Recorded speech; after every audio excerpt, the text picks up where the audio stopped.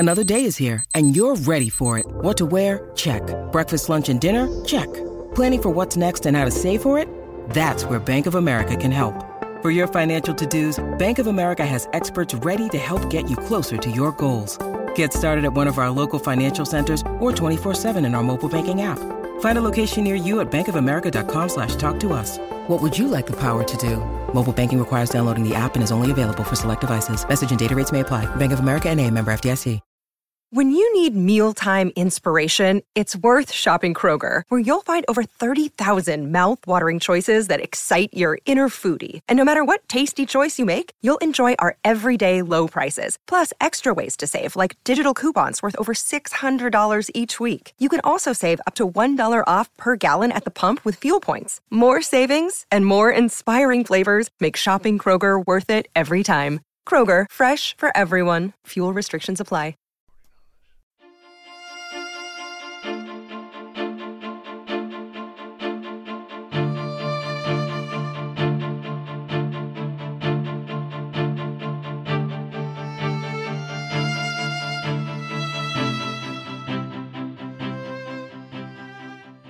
Welcome, everyone, to the new 1001 Sherlock Holmes Stories podcast. Here you'll find a collection of Sherlock Holmes adventures, as well as the best of Sir Arthur Conan Doyle's stories. Some from our archives at 1001 Classic Short Stories and 1001 Stories for the Road, and some newly produced, all here for your entertainment. Welcome back, everyone, to 1001 Sherlock Holmes Stories and the best of Sir Arthur Conan Doyle. This is your host, John Hagedorn. It's great to have you with us today. Today's story, The Resident Patient, a Sherlock Holmes adventure from the casebook of Sherlock Holmes. And now, our story. In glancing over the somewhat incoherent series of memoirs with which I've endeavored to illustrate a few of the mental peculiarities of my friend Mr. Sherlock Holmes, I've been struck by the difficulty which I've experienced in picking out examples which shall in every way answer my purpose. For in those cases in which Holmes has performed some tour de force of analytical reasoning, and has demonstrated the value of his peculiar methods of investigation, the facts themselves have often been so slight or so commonplace that I could not feel justified in laying them before the public. On the other hand, it has frequently happened that he has been concerned in some research where the facts have been one of the most remarkable and dramatic character, but where the share which he has himself taken in determining their causes has been less pronounced than I, as his biographer, could wish. The small matter which I have studied under the heading of A Study in Scarlet, and that one later connected with the loss of the glorious Scot, may serve examples of this Scylla and Charybdis which are forever threatening the historian. It may be that in the business of which I am now about to write, the part of which my friend played is not sufficiently accentuated, and yet the whole train of circumstances is so remarkable that I cannot bring myself to omit it entirely from this series. I cannot be sure of the exact date, for some of my memoranda upon the matter have been mislaid, but it must have been towards the end of the first year during which Holmes and I shared chambers in Baker Street. It was boisterous October weather, and we had both remained indoors all day, I because I feared with my shaken health to face the keen autumn wind, while he was deep in some of those abstruse chemical investigations which absorbed him utterly as long as he was engaged upon them. Towards evening, however, the breaking of a test tube brought his research to a premature ending, and he sprang up from his chair with an exclamation of impatience and a clouded brow. "A day's work ruined, Watson," said he, striding across to the window. "Ha! The stars are out, and the wind has fallen. What do you say to a ramble through London?" I was weary of our little sitting-room and gladly acquiesced. For 3 hours we strolled about together, watching the ever-changing kaleidoscope of life as it ebbs and flows through Fleet Street and the Strand. Holmes had shaken off his temporary ill-humor, and his characteristic talk, with its keen observance of detail and subtle power of inference, held me amused and enthralled. It was 10 o'clock before we reached Baker Street again. A brougham was waiting at our door. A doctor's general practitioner, I perceive. Not been long in the practice, but has had a good deal to do. Come to consult us, I fancy. Lucky we came back." I was sufficiently conversant with Holmes' methods to be able to follow his reasoning, and to see that the nature and state of the various medical instruments in the wicker basket which hung in the lamplight inside the brougham had given him the idea for a swift deduction. The light in our window above showed that this late visit was indeed intended for us. With some curiosity as to what we could have sent a brother medico to us at such an hour, I followed Holmes into our sanctum. A pale, taper-faced man with sandy whiskers rose up from a chair by the fire as we entered. His age may not have been more than 3 or 4 and 30, but his haggard expression and unhealthy hue told of a life which had sapped his strength and robbed him of his youth. His manner was nervous and shy, like that of a sensitive gentleman, and the thin white hand which he laid upon the mantelpiece as he rose was that of an artist rather than of a surgeon. His dress was quiet and sombre, a black frock coat, dark trousers, and a touch of color about his necktie. "Good evening, Doctor," said Holmes cheerily. "I'm glad to see that you've only been waiting a very few minutes." "You spoke to my coachman, then?" "It was the candle on the side table that told me. Pray resume your seat, and let me know how I can serve you." "My name is Dr. Percy Trevelyan," said our visitor, "and I live at 403 Brook Street." "Are you not the author of a monograph upon obscure nervous lesions?" I asked. His pale cheeks flushed with pleasure at hearing that his work was known to me. "I so seldom hear of the work that I thought it was quite dead," said he. "My publishers give me a most discouraging account of its sale. You are yourself, I presume, a medical man?" "A retired army surgeon." "My own hobby has always been nervous disease. I should wish to make it an absolute specialty, but of course a man must take whatever he can get at first. This, however, is beside the question, Mr. Sherlock Holmes, and I quite appreciate how valuable your time is. The fact is that a very singular train of events has occurred recently at my house in Brook Street, and tonight they came to such a head that I felt it was quite impossible for me to wait another hour before asking for your advice and assistance." Sherlock Holmes sat down and lit his pipe. "You are very welcome to both," said he. "Pray let me have a detailed account of what the circumstances are which have disturbed you." "One or two of them are so trivial," said Dr. Trevelyan, "that really I am almost ashamed to mention them, but the matter is so inexplicable, and the recent turn which it has taken is so elaborate, that I shall lay it all before you, and you shall judge what is essential and what is not. I am compelled, to begin with, to say something of my own college career. I am a London University man, you know, and I am sure that you will not think that I am unduly singing my own praises if I say that my student career was considered by my professors to be a very promising one. After I had graduated, I continued to devote myself to research, occupying a minor position in King's College Hospital, and I was fortunate enough to excite considerable interest by my research into the pathology of catalepsy, and finally to win the Bruce Pinkerton Prize and medal by the monograph on nervous lesions to which your friend has just alluded. I should not go too far if I were to say that there was a general impression at that time that a distinguished career lay before me. But the one great stumbling block lay in my want of capital. As you will readily understand, a specialist who aims high is compelled to start in one of a dozen streets in the Cavendish Square quarter, all of which entail enormous rents and furnishing expenses. Besides this preliminary outlay, he must be prepared to keep himself for some years, and to hire presentable carriage and horse. To do this was quite beyond my power, and I could only hope that by economy I might in 10 years' time save enough to enable me to put up my plate. Suddenly, however, an unexpected incident opened up quite a new prospect to me. This was a visit from a gentleman of the name of Blessington, who was a complete stranger to me. He came up to my room one morning and plunged into business in an instant. "You are the same Percy Trevelyan who has so distinguished a career and won a great prize lately?" said he. I bowed. "Answer me frankly," he continued, "for you will find it to your interest to do so.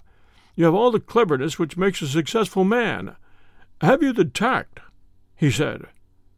I couldn't help but smiling at the abruptness of the question. "I trust that I have my share," I said. "Any bad habits? Not drawn towards drink, eh?" "Really, sir!" I cried. Quite right, that's all right," he said, "but I was bound to ask. With all these qualities, then, why are you not in practice?" Well, I shrugged my shoulders. Come," said he, in his bustling way. "It's the old story. More in your brains than in your pocket, eh? What would you say if I were to start you in Brook Street?" Well, I stared at him in astonishment. "Oh, it's for my sake, not for yours," he said. "I'll be perfectly frank with you, and if it suits you, it will suit me very well. I have a few thousands to invest, do you see? And I think I'll sink them in you." "But why?" I gasped. "Well, it's just like any other speculation, and safer than most." "What am I to do, then?" "I'll tell you. I'll take the house, furnish it, pay the maids, and run the whole place. All you have to do is just to wear out your chair in the consulting room. I'll let you have pocket money and everything. Then you hand over to me 3/4 of what you earn, and you keep the other quarter for yourself." This was his strange proposal, Mr. Holmes, with which the man Blessington approached me. I won't weary you with the account of how we bargained and negotiated. It ended in my moving into the house next to Lady Day, and starting in practice on very much the same conditions as he had suggested. He came himself to live with me in the character of a resident patient. His heart was weak, it appears, and he needed constant medical supervision. He turned the 2 best rooms of the first floor into a sitting room and bedroom for himself. He was a man of singular habits, shunning company and very seldom going out. His life was irregular, but in one respect he was regularity itself. Every morning at the same hour he walked into the consulting room, examined the books, put down 5 and 3 for every guinea that I had earned, and carried the rest off to the strong box in his own room. I may say with confidence that he never had occasion to regret his speculation. From the first it was a success. A few good cases and the reputation which I had won in the hospital brought me rapidly to the front, and during the last few years I made him a rich man. So much, Mr. Holmes, for my past history and my relations with Mr. Blessington. It only remains for me now to tell you what has occurred to bring me here tonight. We'll return with the story of the resident patient right after these sponsor messages. And now, back to our story. Some weeks ago, Mr. Blessington came down to me in, as it seemed to me, a state of considerable agitation. He spoke of some burglary which, he said, had been committed in the West End, and he appeared, I remember, to be quite unnecessarily excited about it, declaring that a day should not pass before we should add stronger bolts to our windows and doors. For a week he continued to be in a peculiar state of restlessness, peering continually out of the windows, and ceasing to take the short walk which had usually been the prelude to his dinner. From his manner it struck me that he was in mortal dread of something or somebody, but when I questioned him upon the point, he became so offensive that I was compelled to drop the subject. Gradually, as time passed, his fears appeared to die away, and he had renewed his former habits, when a fresh event reduced him to the pitiable state of prostration in which he now lies. What happened was this. 2 days ago I received the letter which I now read to you. Neither address nor date is attached to it. It reads, "A Russian nobleman who is now resident in England would be glad to avail himself of the professional assistance of Dr. Percy Trevelyan. He has been for some years a victim to cataleptic attacks, on which, as is well known, Dr. Trevelyan is an authority. He proposes to call at about 6:15 tomorrow evening, if Dr. Trevelyan will make it convenient to be at home." Well, this letter interested me deeply, because the chief difficulty in the study of catalepsy is the rareness of the disease. You may believe, then, that I was in my consulting room when, at the appointed hour, the page showed in the patient. He was an elderly man, thin, demure, and commonplace, by no means the conception one forms of a Russian nobleman. I was much more struck by the appearance of his companion. This was a tall young man, surprisingly handsome, with a dark, fierce face, and the limbs and chest of a Hercules. He had his hand under the other's arm as they entered, and helped him to a chair with a tenderness which one would hardly have expected from his appearance. "You will excuse my coming in, doctor," said he to me, speaking English with a slight lisp. "This is my father, and his health is a matter of the most overwhelming importance to me." I was touched by this filial anxiety. "You would perhaps care to remain during the consultation?" said I. "Not for the world," he cried, with a gesture of horror. "It's more painful to me than I can express," he said. "If I were to see my father in one of those dreadful seizures, I'm convinced that I should never survive it. My own nervous system is an exceptionally sensitive one. With your permission, I will remain in the waiting-room while you go into my father's case." Well, to this, of course, I assented, and the young man withdrew. The patient and I then plunged into a discussion of his case, of which I took exhaustive notes. He was not remarkable for intelligence, and his answers were frequently obscure, which I attributed to his limited acquaintance with our language. Suddenly, however, as I sat writing, he ceased to give any answer at all to my inquiries, and on my turning towards him, I was shocked to see that he was sitting bolt upright in his chair, staring at me with a perfectly blank and rigid face. He was again in the grip of his mysterious malady. My first feeling, as I've just said, was one of pity and horror. My second, I fear, was rather one of professional satisfaction. I made notes of my patient's pulse and temperature, tested the rigidity of his muscles, and examined his reflexes. There was nothing markedly abnormal in any of these conditions, which harmonized with my former experiences. I had obtained good results in such cases by the inhalation of nitrite of amyl, and the present seemed an admirable opportunity of testing its virtues. The bottle was downstairs in my laboratory, so leaving my patient seated in his chair, I ran down to get it. There was some little delay in finding it, 5 minutes, let us say, and then I returned. Imagine my amazement to find the room empty and the patient gone. Of course, my first act was to run into the waiting room. The son had gone also.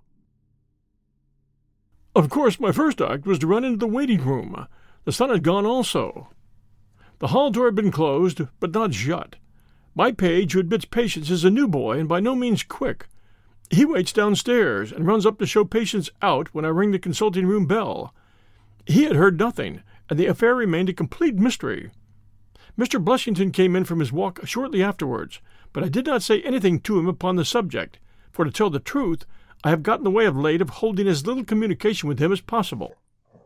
Well, I never thought that I should see anything more of the Russian and his son, so you can imagine my amazement when, at the very same hour this evening, they both came marching into my consulting room, just as they had done before.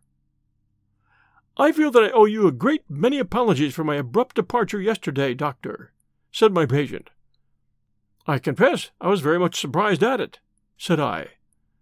"Well, the fact is," he remarked, "that when I recover from these attacks, my mind is always very clouded as to all that has gone before. I woke up in a strange room, as it seemed to me, and made my way out into the street in a sort of dazed way when you were absent." "And I," said the son, "seeing my father pass the door of the waiting room, naturally thought that the consultation had come to an end. It was not until we had reached home that I began to realize the true state of affairs."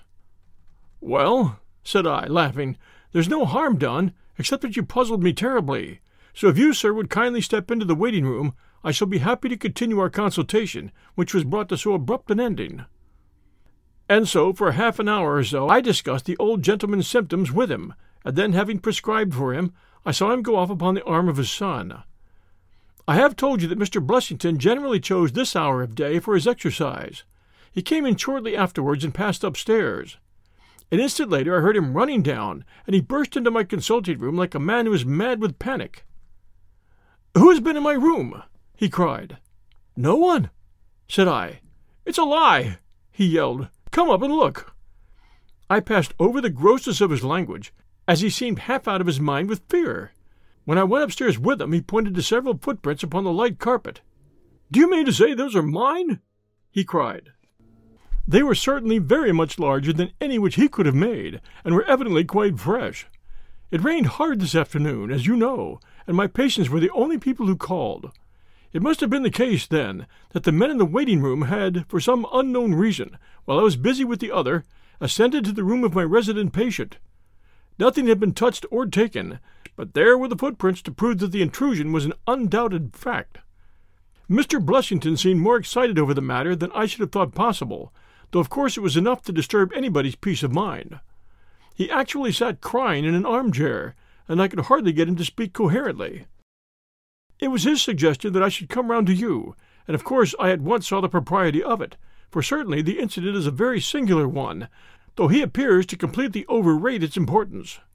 If you had only come back with me in my brougham, you would at least be able to soothe him, though I can hardly hope that you will be able to explain this remarkable occurrence." Sherlock Holmes had listened to this long narrative with an intentness which showed me that his interest was keenly aroused. His face was impassive as ever, but his lids had drooped more heavily over his eyes, and his smoke had curled up more thickly from his pipe to emphasize each curious episode in the doctor's tale. As our visitor concluded, Holmes sprang up without a word, handed me my hat, picked his own from the table, and followed Dr. Trevelyan to the door. Within a quarter of an hour, we had been dropped at the door of the physician's residence in Brook Street, one of those sombre, flat-faced houses which one associates with a West End practice. A small page admitted us, and we began at once to ascend the broad, well-carpeted stair. But a singular interruption brought us to a standstill. The light at the top was suddenly whisked out, and from the darkness came a reedy, quivering voice. "I have a pistol," it cried. "I give you my word that I'll fire if you come any nearer." "This really grows outrageous, Mr. Blushington," cried Dr. Trevelyan. "Oh, that it is you, Doctor," said the voice, with a great heave of relief. "But those other gentlemen, what are they? Who are they?" We were conscious of a long scrutiny out of the darkness. Yes, it's all right," said the voice at last. "You can come up, and I'm sorry if my precautions have annoyed you." He relit the stair-gas as he spoke, and we saw before us a singular-looking man, whose appearance, as well as his voice, testified to his jangled nerves. He was very fat, but had apparently at some time been much fatter, so that the skin hung about his face in loose pouches, like the cheeks of a bloodhound. He was of a sickly color, and his thin, sandy hair seemed to bristle up with the intensity of his emotion. In his hand he held a pistol, but he thrust it into his pocket as we advanced. "Good evening, Mr. Holmes," said he. "I'm sure I'm very much obliged to you for coming round. No one ever needed your advice more than I do. I suppose that Dr. Trevelyan has told you of this most unwarrantable intrusion into my rooms." "Quite so," said Holmes. "Who are these two men, Mr. Blushington, and why do they wish to molest you?" "Well," said the resident patient, in a nervous fashion, "of course it's hard to say that. You can hardly expect me to answer that, Mr. Holmes." "Do you mean that you don't know?" "Come in here, if you please. Just have the kindness to step in here." He led the way into his bedroom, which was large and comfortably furnished. "You can see that," said he, pointing to a big black box at the end of his bed. "I've never been a very rich man, Mr. Holmes, never made but one investment in my life, as Dr. Trevelyan would tell you. But I don't believe in bankers. I would never trust a banker, Mr. Holmes. Between ourselves, what little I have is in that box, so you can understand what it means to me when unknown people force themselves into my rooms." Holmes looked at Blessington in his questioning way and shook his head. "I cannot possibly advise you if you try to deceive me," said he. "But I've told you everything." Holmes turned on his heel with a gesture of disgust. "Good night, Dr. Trevelyan." "And no advice for me?" cried Blessington in a breaking voice. "My advice to you, sir, is to speak the truth." A minute later we were in the street and walking for home. We had crossed Oxford Street and were halfway down Harley Street before I could get a word from my companion. "I'm sorry to bring you out on such a fool's errand, Watson," he said at last. "It is an interesting case, too, at the bottom of it." "I can make little of it," I confessed.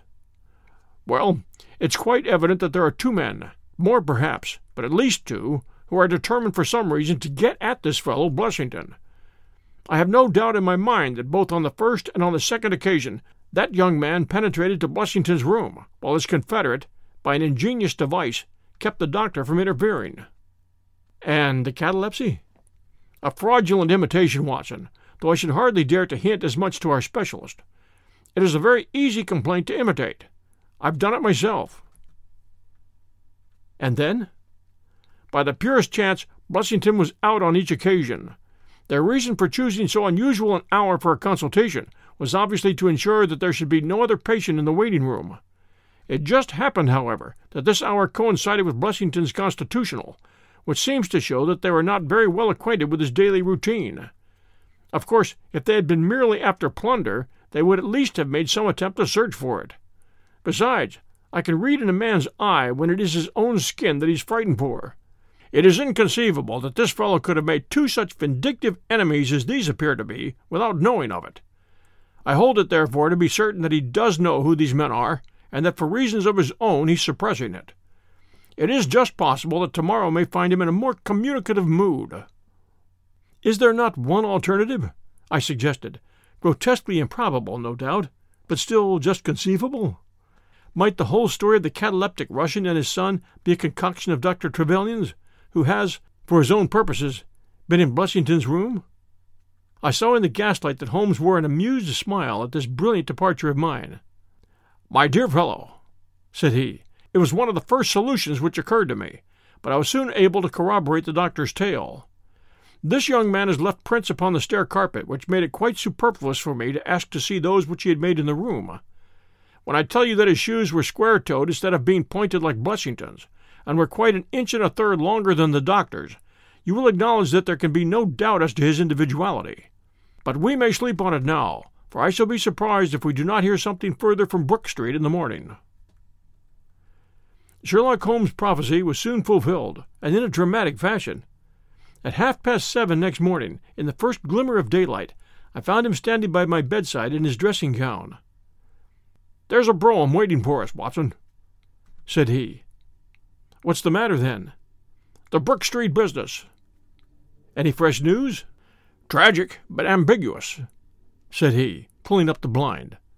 "Look at this, a sheet from a notebook, with 'For God's sake come at once, P.T.' scrawled upon it in pencil. Our friend the doctor was hard put to it when he wrote this. Come along, my dear fellow, for it's an urgent call." In a quarter of an hour or so we were back at the physician's house. He came running out to meet us with a face of horror. "Oh, such a business!" he cried, with his hands to his temples. "What then?"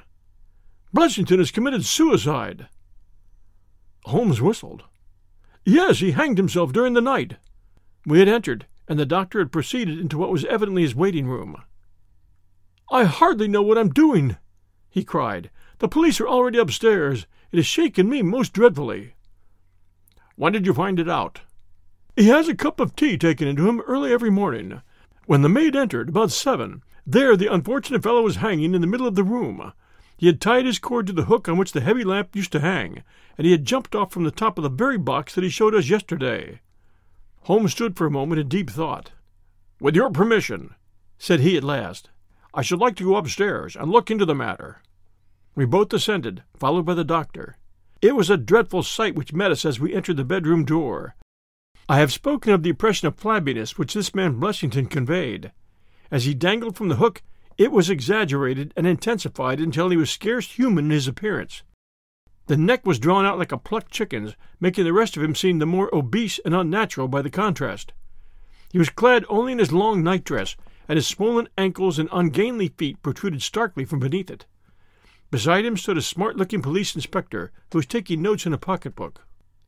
"Ah, Mr. Holmes," said he heartily, as my friend entered. "I am delighted to see you." "Good morning, Lanner," answered Holmes. "You won't think me an intruder, I'm sure. Have you heard of the events which led up to this affair?" "Yes, I heard something of them." "Have you formed any opinion?" As far as I can see, the man's been driven out of his senses by fright. The bed has been well slept in, you see. There's his impression deep enough. It's about 5 in the morning, you know, that suicides are most common. That would be about his time for hanging himself. It seems to have been a very deliberate affair." "I should say that he's been dead about 3 hours, judging by the rigidity of the muscles," said I. "Noticed anything peculiar about the room?" asked Holmes. "Yes, I found a screwdriver and some screws on the wash-end stand. Seems to have smoked heavily during the night, too. Here are 4 cigar ends that I picked out of the fireplace." Said Holmes. "Have you got the cigar holder?" "No, I've seen none." "His cigar case, then?" "Yes, it was in his coat pocket." Holmes opened it and smelled the single cigar which it contained. "This is a Havana, and these others are cigars of the peculiar sort which are imported by the Dutch from their East Indian colonies. They're usually wrapped in straw, you know, and are thinner for their length than any other brand." He picked up the 4 ends and examined them with his pocket lens. "2 of these have been smoked from a holder, and 2 without," said he. "2 have been cut by a not very sharp knife, and 2 have had the ends bitten off by a set of excellent teeth. This is no suicide, Mr. Lanner. It's a very deeply planned and cold-blooded murder." "Impossible!" cried the inspector. "And why?" "Why should anyone murder a man in so clumsy a fashion as by hanging him?" "That's what we have to find out." "How did they get in?" "Through the front door." "It was barred in the morning." "Then it was barred after them." "How do you know?" "I saw their traces. Excuse me a moment, and I may be able to give you some further information about it." He went over to the door, and turning the lock, he examined it in his methodical way. Then he took out the key, which was on the inside, and inspected that also. The bed, the carpet, the chairs, the mantelpiece, the dead body, and the rope were in each turn examined, until at last he professed himself satisfied, and with my aid and that of the inspector, cut down the wretched object and laid it reverently under a sheet. "How about this rope?" Holmes asked. "It is cut off this," said Dr. Trevelyan, drawing a large coil from under the bed. "He was morbidly nervous of fire, and always kept this beside him, so that he might escape by the window in case the stairs were burning." "Well, that must have saved them trouble," said Holmes thoughtfully. "Yes, the actual facts are very plain, and I shall be surprised if by the afternoon I cannot give you the reasons for them as well. I will take this photograph of Blessington, which I see upon the mantelpiece, as it may help me in my inquiries." "But you have told us nothing," cried the doctor. "Oh, there can be no doubt as to the sequence of events," said Holmes. "There were 3 of them in it: the young man, the old man, and a third, to whose identity I have no clue. The first 2, I need hardly remark, are the same who masqueraded as the Russian count and his son, so we can give a very full description of them. They were admitted by a confederate inside the house. If I might offer you a word of advice, Inspector, it would be to arrest the page, who, as I understand, has only recently come into your service, Doctor." "The young imp cannot be found," said Dr. Trevelyan. "The maid and the cook have just been searching for him." Holmes shrugged his shoulders. "He has played a not unimportant part in this drama," said he, "the 3 men having ascended the stairs, which they did on tiptoe, the elder man first, the younger man second, and the unknown man in the rear." "My dear Holmes!" I ejaculated. "Oh, there could be no question as to the superimposing of the footmarks. I had the advantage of learning which was which last night. They ascended, then, to Mr. Blessington's room, the door of which they found to be locked. With the help of a wire, however, they forced round the key. Even without the lens, you will perceive, by the scratches on this board, where the pressure was applied. On entering the room, their first proceeding must have been to gag Mr. Blessington. He may have been asleep, or he may have been so paralyzed with terror as to have been unable to cry out. These walls are thick, and it is conceivable that his shriek, if he had time to utter one, was unheard. Having secured him, it is evident to me that a consultation of some sort was held. Probably it was something in the nature of a judicial proceeding. It must have lasted for some time, for it was then that these cigars were smoked. The older man sat in that wicker chair. It was he who used the cigar-holder. The younger man sat over there. He knocked his ash off against the chest of drawers. The third fellow paced up and down. Blessington, I think, sat upright in the bed, but of that I cannot be absolutely certain. Well, it ended by their taking Blessington and hanging him. The matter was so prearranged that it is my belief that they brought with them some sort of block or pulley which might serve as a gallows. That screwdriver and those screws were, as I conceive, for fixing it up. Seeing the hook, however, they naturally saved themselves the trouble. Having finished their work, they made off, and the door was barred behind them by their confederate. We had all listened with the deepest interest to this sketch of the night's doings, which Holmes had deduced from signs so subtle and minute that, even when he had pointed them out to us, we could scarcely follow him in his reasoning. The inspector hurried away on the instant to make inquiries about the page, while Holmes and I returned to Baker Street for breakfast. "I'll be back by 3, said he, when we had finished our meal. "Both the inspector and the doctor will meet me here at that hour, and I hope by that time to have cleared up any little obscurity which the case may still present." Our visitors arrived at the appointed time, but it was 3:45 before my friend put in an appearance. From his expression as he entered, however, I could see that all had gone well with him. "Any news, Inspector?" "We have got the boy, sir." "Excellent, and I've got the men." "You've got them?" we cried, all 3. "Well, at least I have got their identity. This so-called Blessington is, as I expected, well known at headquarters, and so are his assailants. Their names are Biddle, Hayward, and Moffat." "The Worthington Bank gang!" cried the inspector. "Precisely," said Holmes. "Then Blessington must have been Sutton." "Exactly," said Holmes. "Why, that makes it as clear as crystal," said the inspector. but Trevelyan and I looked at each other in bewilderment. "You must surely remember the great Worthington Bank business," said Holmes. "5 men were in on it. These 4 and a 5th called Cartwright. Tobin, the caretaker, was murdered, and the thieves got away with £7,000. This was in 1875. They were all 5 arrested, but the evidence against them was by no means conclusive. This Blessington, or Sutton, who was the worst of the gang, turned informer. On his evidence, Cartwright was hanged, and the other 3 got 15 years apiece. When they got out the other day, which was some years before their full term, they set themselves, as you perceive, to hunt down the traitor and to avenge the death of their comrade upon him.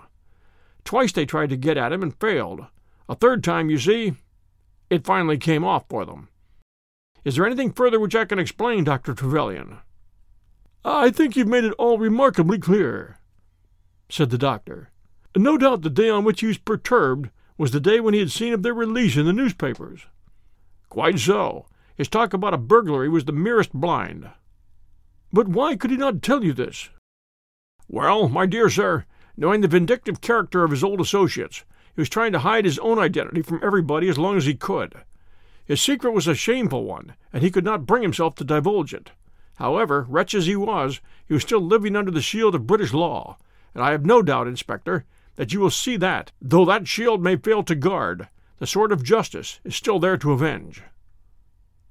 Such were the singular circumstances in connection with the resident patient and the Brook Street doctor. From that night nothing has been seen of the 3 murderers by the police, and it is surmised at Scotland Yard that they were among the passengers of the ill-fated steamer Nora Crena, which was lost some years ago with all hands upon the Portuguese coast, some leagues to the north of Oporto.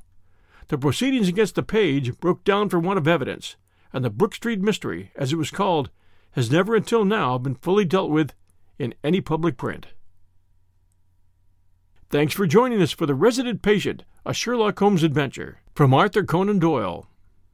We really appreciate reviews, and we have some brand new reviews for you. The first one, 5 stars. Love this. The stories of Sherlock Holmes have long been my favorite. I was so excited to find these read aloud. I've loved listening to each one. Thank you. That from Pack 5789, Apple Podcast, US. And this one, so enjoyable, 5 stars. I just had to come and share that I love your podcast and that you do your best to keep the ads to a minimum. I appreciate your efforts to do so this can continue to be a free podcast. The material and your skill at its delivery is appreciated and helps me get through my day.